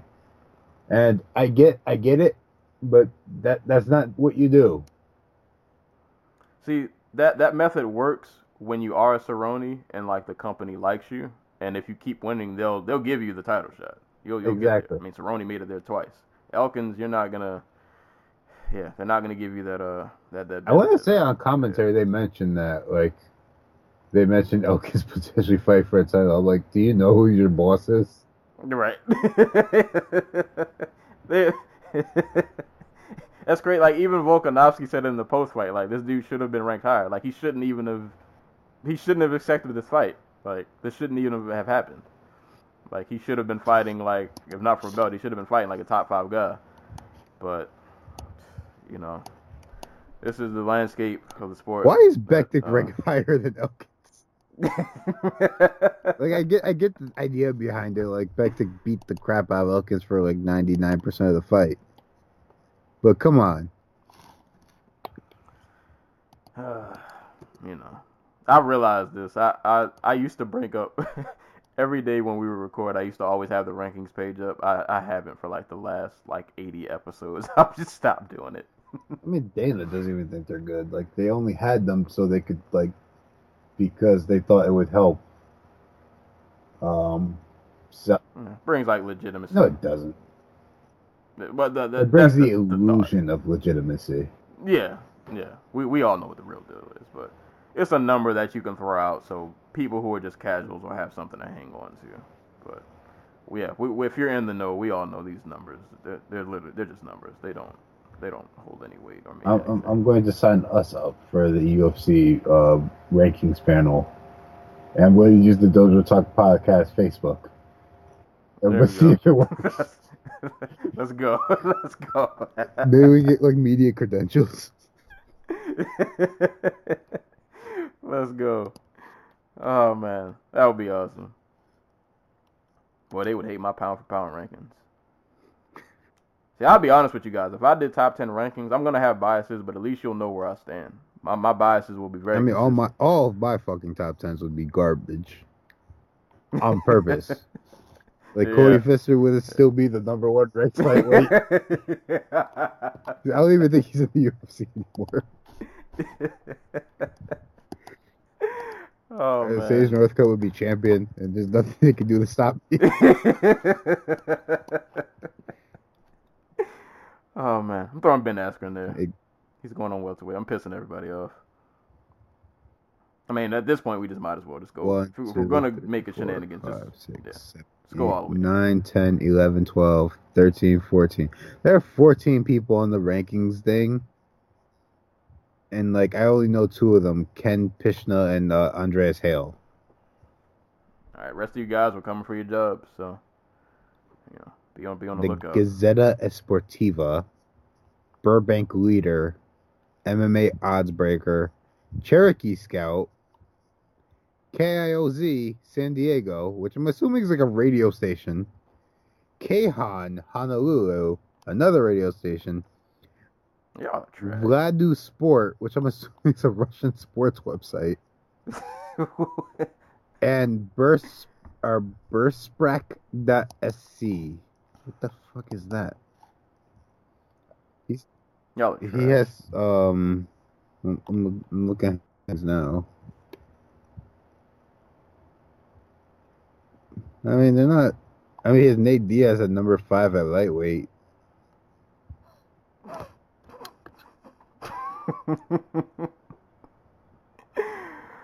Lord have mercy. What is going on in this sport? Breaking news: France is up 1-0 in the World Cup. Vive la France! $10 is looking real good for me right now. But yeah, congrats to Volkanovski, man. Really great performance. But yeah, for Elkins, bro, I hope they don't stash you away on Fight Pass prelims for the rest of the I mean, they will. They would. They will leave. Yeah. Go fight in Russia. Go get paid. At least when you get a setup fight there in Russia and you're supposed to lose, they give you like $500,000. Look at Bigfoot. Right. He got beat up by a man who is on every steroid known to man. So at least be fairly compensated for your And loss. they also told him it was a wrestling match.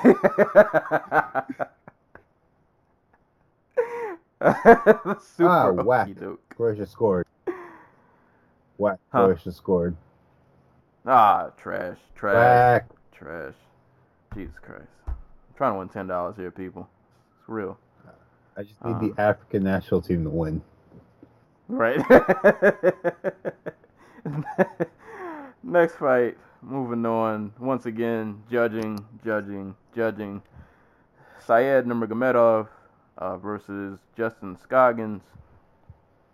My whole thing for this fight was like, I just want to see Justin Scoggins not have a mental lapse. And I got that. And he still lost. Like, right. He still lost. Like, it wasn't like the greatest performance in the world, but he was pretty solid on the feet. He didn't put himself in any terrible situations. He didn't have any, mental lapses or a moment where it like cost him the fight. I thought he won pretty handily. Nurmagomedov didn't. I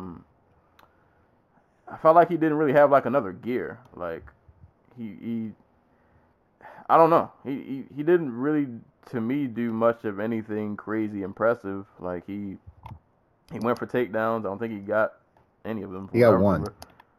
Oh, yeah, all right. He got one for the many that I remember him trying to get. I mean, he landed a couple of okay shots on the feet, but nothing too crazy. Like I thought this was a clear win for Scoggins. Yeah, I don't know what to say. I don't like Scoggins. To me, landed the cleaner shots, the more effective shots. Yeah, no, Scoggins should have won. Scoggins, like, speaking of dudes who just underperform, like, Scoggins, dude could have and should have probably been fighting for a title by now, right? Like, yeah, he should have beat John Moraga. He should have beat Oka Sasaki. He should have won this fight. But he just has too much of that, like, Wonder Boy in his game. Like, well, in this fight, in the other fights, has been like, oh, I'm going to be a wrestler because that's what wins fights in the UFC, and I have to show everybody that I'm better than them everywhere, which is really bizarre. But like, yeah, it's weird. It was. I didn't want him to get the Justin Scoggins treatment, and he got the Justin Scoggins treatment. But this time it wasn't his fault. I mean, be more active, man. I don't know. Oh yeah, I guess that'd be the only takeaway. Like maybe you could have pushed the pace more, because clearly Nurmagomedov didn't. I don't think he had any crazy answers for you on the feet, and he couldn't really get much of his takedowns in. So, but yeah, I don't judging. That's it. But either way, man, like we say, the fighters aren't the judges. It's not their job. So, Said Nurmagomedov, who is the cousin of Khabib, if we didn't mention. Cousin in like the loosest sense possible, like is in like their childhood friends or something. Oh. Yeah, like they said like they're not like I want to say they said something along the lines of they're like blood like I'm not even sure if they're blood related. They were just like close as kids. Oh, you don't count, man. Good. How you get that last name? Like I legit have no idea. Oh boy, he's a fraud. I don't know. It could be one of those lost in translation things. Maybe everybody in Dagestan is just like Nurmagomedov. Yeah. Either way, he got the win. It is what it is. Scoggins, man, I don't know what to say. Better luck next time, I guess. Hopefully there is a next time. He's like 4-5 in the UFC, but he's like on a 3-fight losing streak. Got submitted 2 of those times. Like they don't particularly care about flyweight. Like I could see them just being like, you know what, this dude sucks. Let's just cut him. He's only 26. Yeah, so he'll still have a life in this sport, but yeah, moving on. Moving on.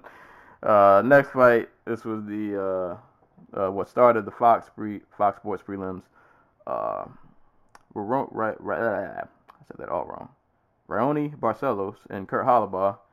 All right, so this is where my memory's gonna fail me because, like I said, I got off of work a couple hours before this card started. So the entire time during the preliminary Fight Pass prelims, I was fading in and out of a nap.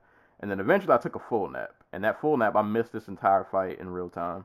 And I went back and watched it this morning, but I don't remember much of it other than lots of hands were being thrown, which was expected. And that finishing sequence was very vicious. Just like 5 straight power shots from Barcelos, and he just sent Holobaugh to another planet with an uppercut. It was a very brutal finish, but I was happy for Barcelos because he's an RFA alumni, and I tend to root for those guys. So, yeah. I just remember hands being thrown, and the ending of this fight was a vicious 5 power shot combo. Right.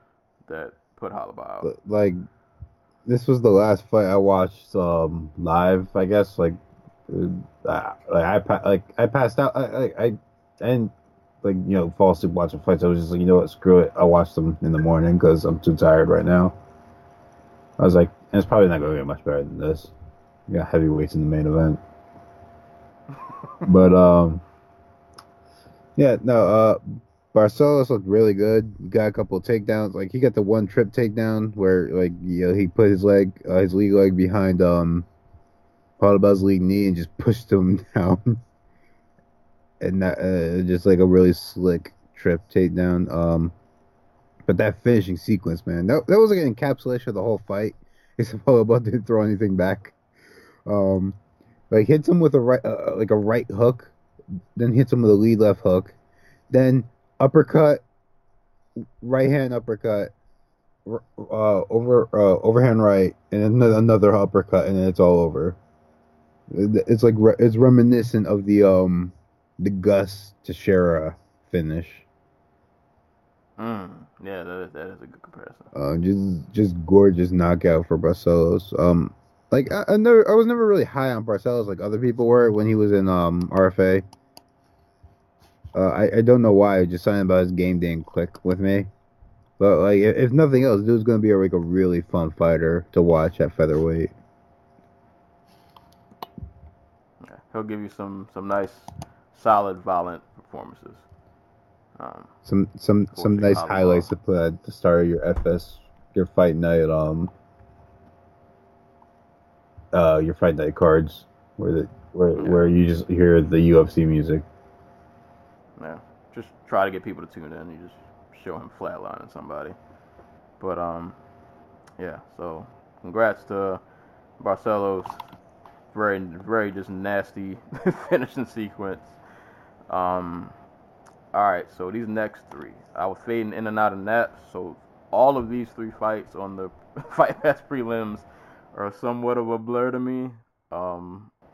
Liz Carmouche defeated Jennifer Maia via decision.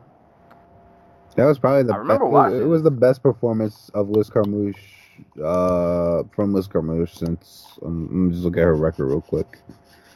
I don't know if you can draw a fight. I know I watched this fight. I remember watching parts of it, and I don't remember any of it. She looked quick. She looked strong. She got the takedown. She lit Maia up on the feet a little bit. Though Maia did throw back, but she ended up getting takedown for her trouble. No, just all around solid performance from Liz Carmouche. You know, hopefully she stays active and like we don't go back to her fighting only once a year. Like the flyweight needs like recognizable names challenging for the title. Carmouche is that, even if, you know, she's recognizable because she fought Ronda Rousey like 5 years ago. So congrats to her. From what I remember, it seemed like a pretty good performance there. Like I said, I don't really remember. I can't blame you. In a ton of detail. Like there was no like oh crap moment of the fight. It was just a one-sided solid performance. So, congrats to Carmouche. Next fight, once again, I don't remember much of. Okay. I'll hold this one against you because it brought what would be second best performance, second best moment of the card entirely. I remember the moment. I just don't remember anything else other than that. That's fair. That's fair. Yeah, Mark De La Rosa and Elias Garcia. So there were, but I don't remember who was doing what. Like I don't remember which of them got. Okay, tossed. so Mark De La Rosa, I guess So Elias Garcia, cousin of Anthony and Sergio Pettis, decided, you know what, I'm going to jump guard and try to get a triangle while standing. And Mark De La Rosa, in his infinite wisdom, is like, fuck that. Goes as deep as he can on the arm that's already trapped and just starts spinning around in a circle like 2 or 3 times before just bitch tossing Elias Garcia like 6 feet away. And then he would do it again because Garcia got the idea to go for an armbar, and Mark De La Rosa was like, nope. So that one wasn't as good. France 2-1. Hey, sorry, didn't mean to interrupt. Oh, wait, they scored again? That's solid. Yep. But yeah, hold up. It said 2-1 and then I refreshed the page and now it says 1-1. What happened? I'm not watching. Oh, no, I'm watching it, but I didn't see the second goal. Oh Lord. All right, I might be. No. It says 2-1, but I didn't see it. Okay. But yeah, those throws were pretty epic. I mean, it's good defense, I guess. You just throw somebody 6 feet and tell them to get off of you, and there's nothing they can do. And he won by rear naked choke. Somehow I don't remember that finish, but like I said, I watched all the fights on replay today, so I didn't see this. Did Chad Mendes really call out Brock Lesnar? Yes, he did. But he clearly was joking when he said it. I mean, I pay for that. Yeah. He was clearly joking when he said it. But you know what's funny? I think if Mendes could somehow touch his chin, I think he could put him out. I think he could do it. But he probably can't reach that high. Oh, well, I see a fight target announcement that we didn't get to in the news, but let's save it for later. Should we just finish this one off? I will do this last one because this wasn't really a ton. last fight we'll mention, which was the first fight of the prelims, fight pass prelims, Jessica Aguilar and Jody Escobar. I watched this fight, but like I said, I don't remember a ton. I remember though, like, as much as Jag is known for her grappling, like I feel like a lot of this fight took place on the feet, in which, you know, she looked pretty decent, better than I remember her in recent memory. Not anything too crazy, just like a solid performance from Jag, in which she didn't have to use her grappling to win. Like, she actually won on her feet, which I guess for her would be a good thing. You know, you get to work on your stand-up, show people that your stand-up is, you know, somewhat competent, needs to be respected, so on and so forth. And then I remember them mentioning that Jody Escobar owns a yoga studio. The theme of the card was, like, former top women getting their first wins in, like, a few years. Between Liz Carmouche and Kat Zingano, and now Jessica Aguilar, who also hasn't won a fight previous to this since 2014. So, good on her. Back in the win column. Yeah, other than that, I don't remember a ton of much of that fight in detail. Man, who could blame? There's too much in there. Yeah, fell in and out of sleep. All right, so what's the fight announcement we got? Nico Montano and Valentina Shevchenko is being targeted for UFC 228, and it looks like one of the people, Ariel Helwani isn't saying who, has already signed her bout agreement. I'm going to assume it's Valentina Shevchenko. Alrighty, so that will hopefully. Did we talk about the Korean Zombie? Oh no, we didn't. Yeah. So Korean Zombie versus Frankie Edgar is being targeted for UFC 229 in October. So that should be fun. I'm all for that fight. Going back to the Shevchenko Montano though. I'm pretty sure we mentioned this fight like plenty of times hypothetically because we knew it was going to be a thing that was going to happen. What's the percentage chance we're giving Montano? 5.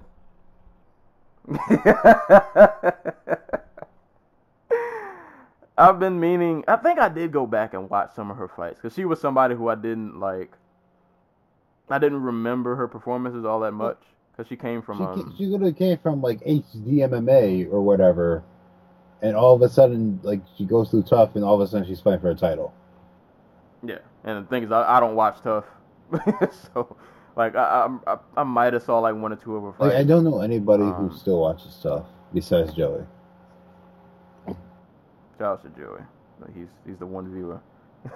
And I think I see a couple people on Twitter who watch it, but I feel like they watch it out of like it's not because they want to. It's obligation. They just they just want to be in the know, so they just kind of punish themselves by watching it. Like the people who like watch like The Walking Dead, like now, despite the fact they haven't liked it since like season 3 or something. Yeah, I'm one of those people. Oh, the next season's gonna be oof. That's another story. But yeah, I know the sport, anything can happen. Anybody can beat any time, at any place, at any given moment. I don't know if that's gonna apply to this fight. Yeah, I don't know, man. This might not be a pretty one, man. I'm not saying Montano can't win. We've seen crazier, but yeah, if I'm a betting man, yeah, Shevchenko 10 times out of 10. But we'll see though. I mean, Montano might mess around and shock the world. We've seen these fights happen. I mean, she's done it before. Never against somebody as good as Yeah, Shevchenko. So, but we'll see though. We'll see if she pulls off. I'm not going to completely write her off, but at the same time, good luck to you, man. The one thing she has going in her favor is the UFC obviously wants Shevchenko to be champion. Like, it just clicked. It seems pretty clear that they want Shevchenko to have the belt. So, and some extra motivation. No, it's just like this type of stuff tends to blow up in the UFC's face. Yeah. So she could, she could spoil the whole party, but we'll see how that goes. But yeah, man, that was UFC Boise. UFC with the boys. Yeah, it was an okay card. Kind of one of those cards like, I mean, if you missed it, better on paper than it was in actuality. Yeah. And judging didn't help either. But it was a decent card. Like I said, definitely watch the Nico Price KO because that was wild to see. If you're a Chad Mendes fan, definitely watch the Miles Jury knockout. That was fun to watch. Catch the Barcelos Hullabuff fight. Yeah, because the finishing sequence. Well, even the whole fight was just really good. Yeah, it was a fun just back and forth, But yeah, that KO should be on like a KO of the list here at the end of the year. Yeah. And Super Sage Northcutt, of course, you have to watch. I mean, he is must-see TV. He probably drove this car to over 1 million viewers. Indeed. And then he did the flip at the end. So you gotta support. You gotta support. But, solid card, not anything too crazy, but, if you didn't watch it, go back and catch some highlights. You might, you'll find some stuff to pull from it. But, that was UFC Boise. So we did UFC Boise, Bellator 202, and a little bit of mentions of 203. Did we even mention who won 203? Pitbull won. I can't even remember if we did, but yeah, Pitbull won. I think he said he defended, so I think we're good. We covered our bases. But, yeah, so we got all that out the way. Mentioned Pacquiao, all that good stuff. So, yeah, so that's pretty much it. So we will get into parting shots and shout outs. So I have a shot and a shout out, but it's all one story. I'm going Hollywood this time. I'm actually talking about something that I don't care about, but I care about at the same time. And it'll make sense when I finish. So things I don't care about are award shows. I don't watch the Oscars, the Emmys. I used to watch the ESPYs, but I don't even really watch that anymore. Music award shows I definitely don't watch. Award shows in general, I don't really care for. But this story kind of caught my eye because it was in reference to a show that I really love. So the Emmys, I'm gonna assume, are coming up, I guess maybe sometime soon because they're talking about nominations and all that good stuff for all the TV shows. So one of the two of the categories, I guess that they give out awards to are outstanding stunt coordination and I guess like best costumes or something like that. And the show that I'm referencing that got snubbed was one of my favorite shows, Into the Badlands, which stars Daniel Wu, one of the few Asian leads in any show on television, because we know how Hollywood treats Asians. They're not really, treat them pretty much like they don't exist. But either who, I really love the show. I'm a Daniel Wu fan. So he went on a nice little Twitter rant about them getting snubbed, and I think one of just the good points he made, and the reason I'll give him a shout out. I don't have the exact tweet pulled up, but we're kind of in this age where people are, pushes are being made for shows to be more diverse in terms of race and gender and all of that good stuff. And here we have a show that, if you've watched Into the Badlands, clearly pushes that. You have Asians on the show, African Americans on the show, white people on the show. Everybody's on here. Everybody gets a, fair shot. And you have an Asian male lead role. He made a good point. Like, this show has been getting underlooked since it's been on, and it pushes for all the things that people claim they want, but it doesn't get any recognition. Even worse, they don't get pushed by AMC, which is their own network, and it's crazy. Like, I don't get it. But so shout outs to Daniel Wu, man, for just really putting himself out there. Like, and I thought it was awesome that if you read his tweets in regards to them being snubbed for the Emmys, he doesn't make it an issue about him. Like, anybody, if you've ever worked on a film set, which I have when I was in college, that was kind of a scene that I was definitely a part of. It's a lot of hard work. There are a lot of people that have to work just to get one episode of a show to go well. Forget a whole season, just to have one episode of a show work well takes a lot of hard work from a lot of good people, and he just really wants his people to be recognized. So I just wanted to shout him out because I thought that was awesome, and just shouts to the Emmys because the category that they definitely got snubbed on, without question, is outstanding stunt coordination. So I'll put myself out there and say I don't really watch a ton of TV, so I could just be talking about the side of my neck, but I feel kind of confident in what I'm saying.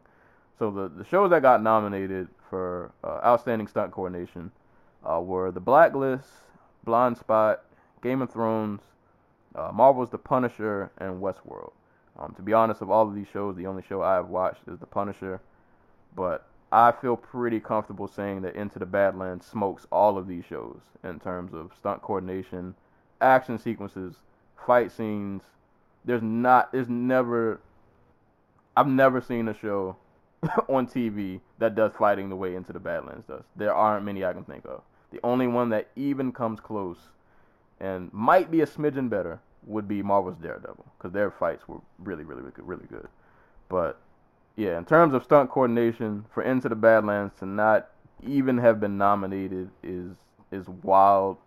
So empty the full clip on the Emmys for y'all just like not even mentioning the show. Empty the clip on AMC for not promoting the show, because we just had the mid-season finale. Nobody knows, or at least I don't know, when the second half of the season is going to air. But it's a really diverse show, like I said, really diverse just in terms of race, in terms of gender, and it's the costumes, everything about the show is what people claim they want, but they needed support. But so shout out to Daniel Wu, man, for sticking his neck out there for his fellow actors and all the people who work on the show, and shouts at the Emmys for snubbing this show of a category they should clearly be nominated in, and most likely should win, and it should probably be a landslide. But Hollywood gonna Hollywood, I guess. But so shout outs to Daniel Wu, but empty the whole clip on the Emmys. You guys are trash. I mean, all right. How do I follow that up? Shouts to John Legend, because he's one Emmy away from being an EGOT recipient, meaning Grammy, Oscar, Tony, and I forgot Emmy, I guess. Clean it up. Yeah, just one more. If only that Underground Railroad TV show had taken off. But what else? I don't know. I don't really got like a whole lot. Well, because it came across on Twitter as I was scrolling down, as I do when I want to be mad about stuff. Shots Papa John. The fuck?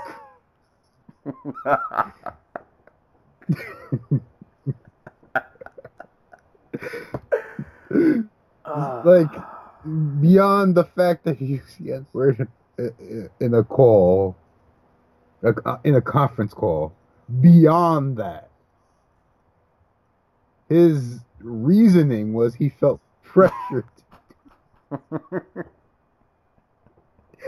And all I can think of is just all the other executives just beating the crap out of him. Tell him to say the N-word. And he's like, no. Until he finally gets to the point where he can't say no anymore. Oh, man.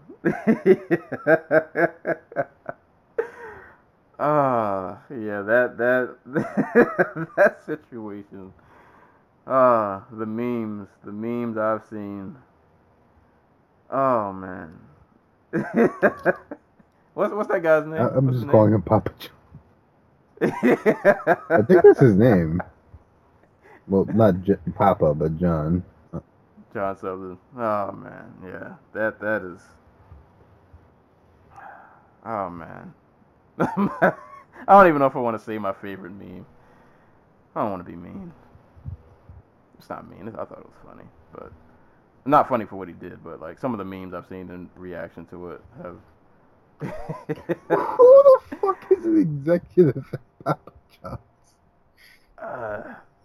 this what I wish I didn't read the interview, but I saw the headline that we talked about. Like he was pressured. I'm like, what was the context? What was the pressure? Like, like were they playing like not Jeopardy? What's the game show where you guess the word on the screen? Oh, that would be Jeopardy. Oh no, not Jeopardy. No, I forgot. I know what you're talking about. They were playing that game show on an official conference call. He just had to say it because that was the answer. Were they like everybody's on the conference call listening to DMX and he won't join in on the sing along? You gotta say it, John. It completes the song. Like it's just somebody behind them with like a gun and it's just like, say it. Oh man. Now that you said that, shots to everybody, man. This calling the police on black people for just doing regular everyday life things. But we got to stop, man. This literally like every day this week I've seen a new headline. That's the thing though. Like this isn't like a new thing. Yeah, it's definitely not. But now that you see it more, it makes it that much more just like it's tiring. it's very tiring, and I could go on a whole nother side convo about that whole thing. But it's really if you see a black person just doing something, and your first instinct is to just call the cops, like you got to self-evaluate. You're right. You need to look really deep within yourself and realize you have some issues. This man trying to read a book in his car is not a threat to you. Yeah. It's not the blueprints to your house. He's trying to figure out the best way to get in and steal your shit. Right. Like it's a book. The little girl selling water. The one guy who was at the pool in his own apartment complex. Dude, the one kid who was selling like bags of chips in front of like a ShopRite, and some old white woman came up to him, and then shouts to the dude who bought all that kid's chips. It was like $70 in chips and candy and stuff. Oh man. Yeah. Also, shouts to Asia Wilson, who's just tearing it up in the WNBA. There we go. And then some positivity. Yeah, just moral of the story, man. As you've probably seen this saying, man, 911 is not customer service. Like you can't just call 911 for your petty. I can't even say issues because they're not even issues. You're making them issues, and they're not even. Mind your business. That's the moral. Yeah. That's case in point. Just mind your own business. Go home. Yeah. Go home. Yeah, Keep walking. Go home. Right. Just keep walking. Go Nobody's home. talking to you. Yeah, nobody's talking to you. Nobody's following you. You're not that important. You'll definitely not. Not at all. Not nobody's thinking about you. But, before we leave, what's the next What's the next card coming up? There's a UFC in Germany that's headlined by Anthony Smith, which I know just gets everybody's blood pumping. In a couple weeks, but as there's no big UFC card next week or Bellator card if I'm remembering right, but there is Invicta. Which one would it be? It would be 31, 30, or was I don't remember. Too much MMA, man. I will find it, but there's an Invicta card next week. Yeah, Invicta 30. There we go. Headlined by Jinyu Frey and Grusander. What's her first name? Mina Grusander. For the atomweight title. It'll have Felicia Spencer, Heather Jo Clark, Miranda Maverick, a bunch of other women on the card. And is there boxing? There's a Glory card this week. They're in New York City on the 20th. So, check that out. Who's headliner? Don't put me in the spot, man. Glory 52, I think it is. No, 53. because 52 was Vegas, or not Vegas, LA. All right, now I'm just. I don't even know anymore because I can't keep up with Glory because they're on at weird times. Okay. 55, Glory 55. It'll be headlined by Kevin Van Nostrand and great. Pechpano Rung Kyatmukau. Who? Wait, let me just look it up real quick. He was never like a stadium champion. That's weird. Also Cedric Dombe and Alan Schleinson will be fighting on the card. So, if any Doombe fight is worth tuning into. So. Also a middleweight title fight: Alex Pereira versus Yasri Belgauri. That'll be fun. Yeah, I like Alex. I like him a lot. So that should be fun. Let's see. But yeah, like you said, not too. We got some boxing. Not to. I was gonna say because UFC on Fox 30 has some pretty. Wait, is that the card that's in 2 weeks? Not the Hamburg card? Yeah, this UFC on Fox 30 is on the 28th. Yeah, this is the good one. So this is Poirier Alvarez 2, Aldo Jeremy Stevens, Joanna Jędrzejczyk, Tecia Torres, Abia Merce and Alexander Hernandez. We've got a Jordan Mean return, Randa Marcos, Nina Ansaroff, John Johnson. Got some solid fights on here, man. Like this card is really top heavy. But prelims don't look too bad. Like a couple names: John Makdessi, Ross Pearson, Dustin Ortiz is back. Hakeem Dawodu is back. So yeah, that should be a really good one. But what's the boxing? I forgot the finals for the Cruiserweight World Series of Boxing, World Super Boxing Super Series, whatever, is next week. It's going to be Murat Gassiev and Alexander Usyk. I have no idea if it's even going to be what it's going to be on, like in terms of like how to watch. I know that DAZN has rights for them for season 2. I don't think they're picking up this one, unfortunately. Well, I mean, I wasn't going to pay for it anyway, so whatever. But it's going down in Russia. Also, Cecilia Breakhouse. She's going to be fighting on Saturday. I doubt that one's going to be on TV, but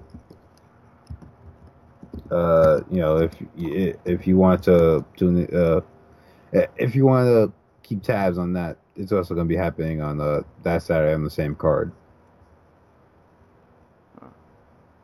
So, fights will definitely be coming up. So, you guys will definitely be hearing from us. So we'll try to get all of that covered, and then we got the next big pay-per-views. Shit! August. I was wrong. Hamburg is next week. Yeah, it's on the 22nd. That's why I didn't see it. It was on Sunday. So there are 2 cards? No. There's one on Sunday, and then the one the week after. Oh, okay. All right. So, all right, yeah. So there won't really be a shortage of fights. There'll be plenty to talk about, to dissect and all that good stuff. So the violence will continue through July, and then we get the big pay-per-view in August. What is 227? Yep. So, fights are coming. Whether you like it or not. Right. This sport will keep us busy and hopefully entertained. But yeah, man, that's pretty much it for today's episode. As always, you can catch this podcast on SoundCloud, YouTube, iTunes. If you're on iTunes, please rate, subscribe, and leave a review. You can also listen to us on Google Play. Hit us up on Facebook at the Dojo Talk Podcast Facebook page. Send questions to dojotalkpodcast@yahoo.com if you want to send in a question and get answered on the show. And you can follow me on Twitter @SerialSensei. But that is all for today. I'm going to go enjoy the World Cup and hopefully go see Ant-Man and Wasp sometime later today, possibly. But it's been another episode of the Dojo Talk Podcast. As always, anytime people are being punched and or kicked in the face, we'll be there to talk about it. And hopefully we catch you guys soon. Peace.